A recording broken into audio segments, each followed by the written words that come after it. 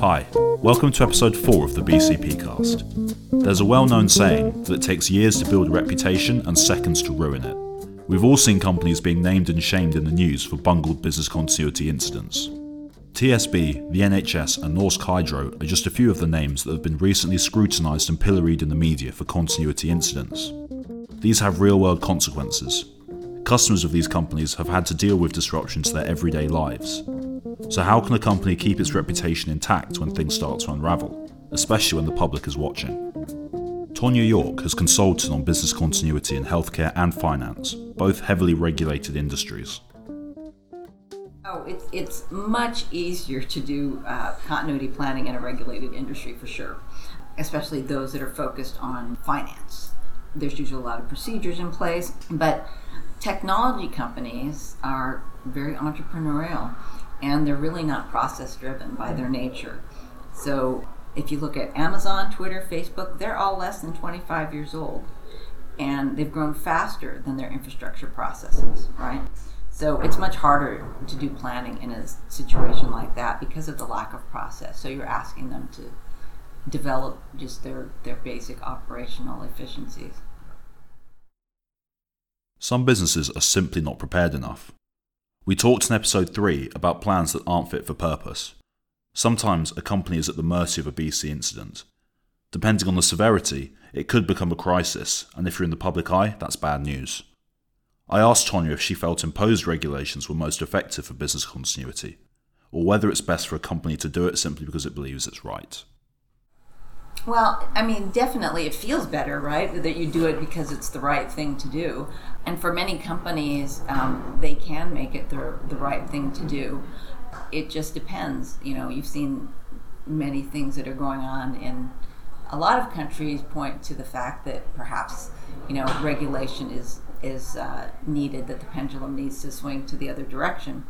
But if you can create the messaging that helps employees understand what their program has to do with supporting the mission of the business, that's the best way.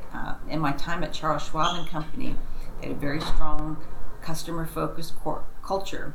One of their core values was always be worthy of the customer's trust. And it was very easy to do. I had a very difficult job.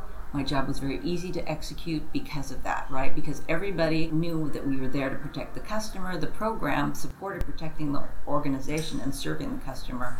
And in the United States, that's not a regulated industry. You have to do many different things, but there's nothing that says you actually have to have a contingency plan. So I think that, there's definitely a lot to be said for doing it for the right reason. It's just incumbent upon my peers and I in the industry to be able to articulate the values to the executive leadership, right? Because if they don't understand the value, the biggest value I can provide is highlighting deficiencies in our operations. So when we conduct an exercise and we find out, oh gosh, we weren't backing up, 10 gigabytes of data or, terabytes of data, that's a big value as opposed to waiting till the event happens and the data's not there. So, regulated or not having a BC plan that's up to scratch can have ugly consequences.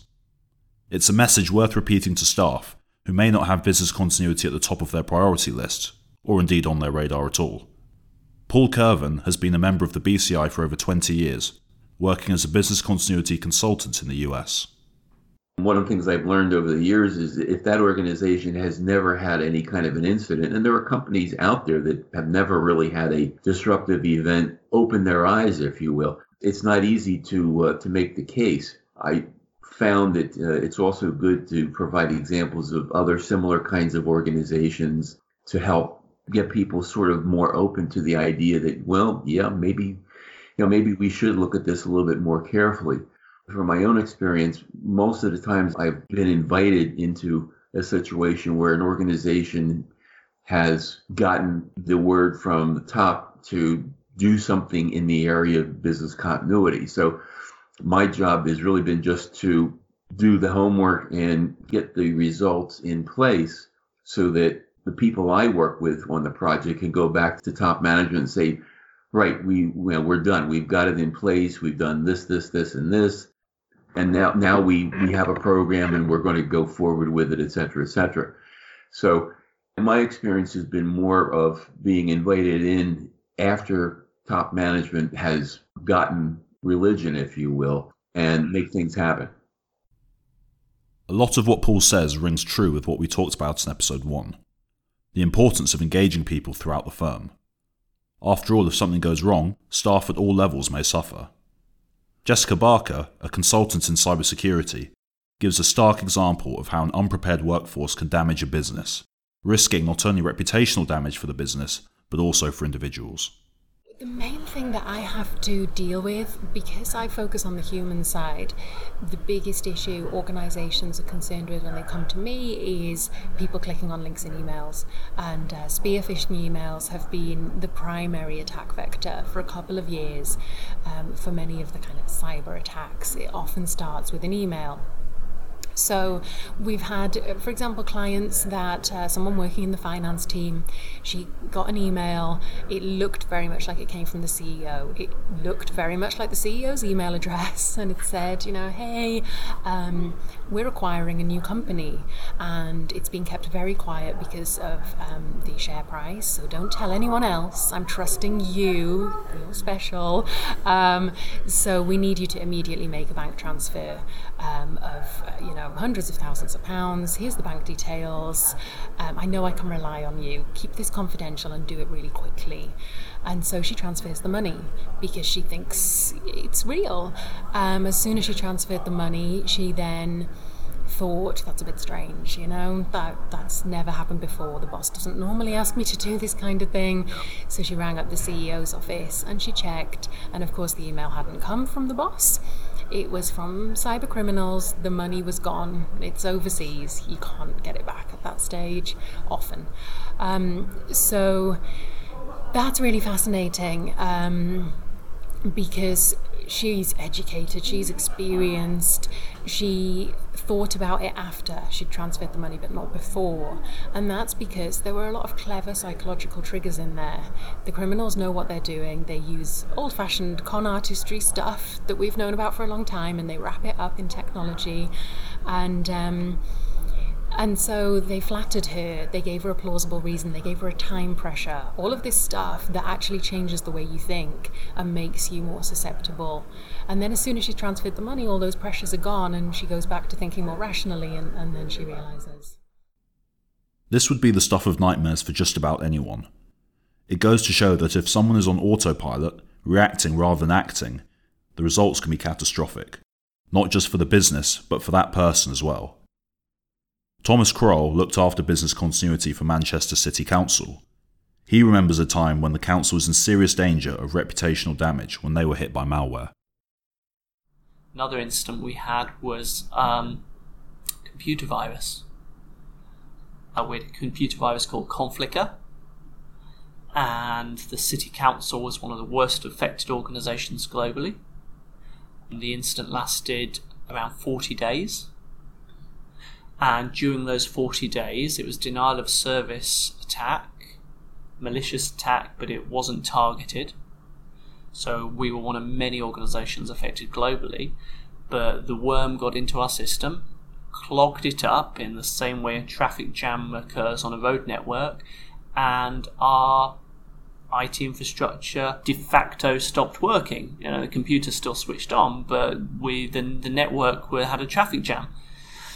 And for 40 days, so most aspects of the City Council's operation stopped working. Enormous impact, cost a lot of money. It was reported in the local papers, reported in the national papers, but that was due to a computer virus. The impact, we can't use our computers, so what do? Similarly with people, you can have pandemic flu. When I was working at pandemic flu as an issue, we didn't have people available to do their jobs. But similarly, you could have a strike. Again, very different cause. People aren't available to do their jobs. So you have a plan for loss of workforce. Thomas talks about planning for the outcome, not just incidents themselves. What will happen in the worst case scenario? By planning for the outcome, you can mitigate the potential consequences, rather than fighting fires as they emerge. Russ Paramore, who takes care of business continuity for South Yorkshire Fire and Rescue Service, has to plan for the gravest consequences. We are different to the private sector. The private sector tend to have business continuity plans to make sure that their business continues, because otherwise they're going to lose money and perhaps go out of business. The fire service, as with other public sectors, we're not going to go out of business. Despite, we might make financial losses, but actually we're still going to be there. We've still got to do the job afterwards. But it's the reputational damage to a fire service or in a police service or ambulance.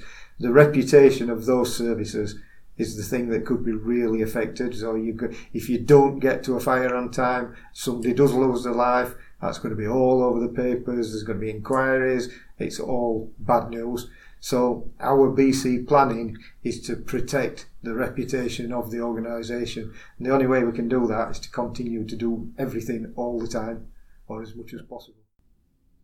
It's obviously vital for customers, public and private, to have faith in the services they use and rely on. A stained reputation can cause long-term and sometimes irreparable damage between a business and its customers. Paul talks about an even more drastic and traumatic event that could have been the end of many a business. In the aftermath of the September 11th attacks in Lower Manhattan, an awful lot of organizations were severely damaged, and a lot of them in the financial space. But I remember hearing stories of a number of major investment banking firms as well as major banks that were in the immediate area.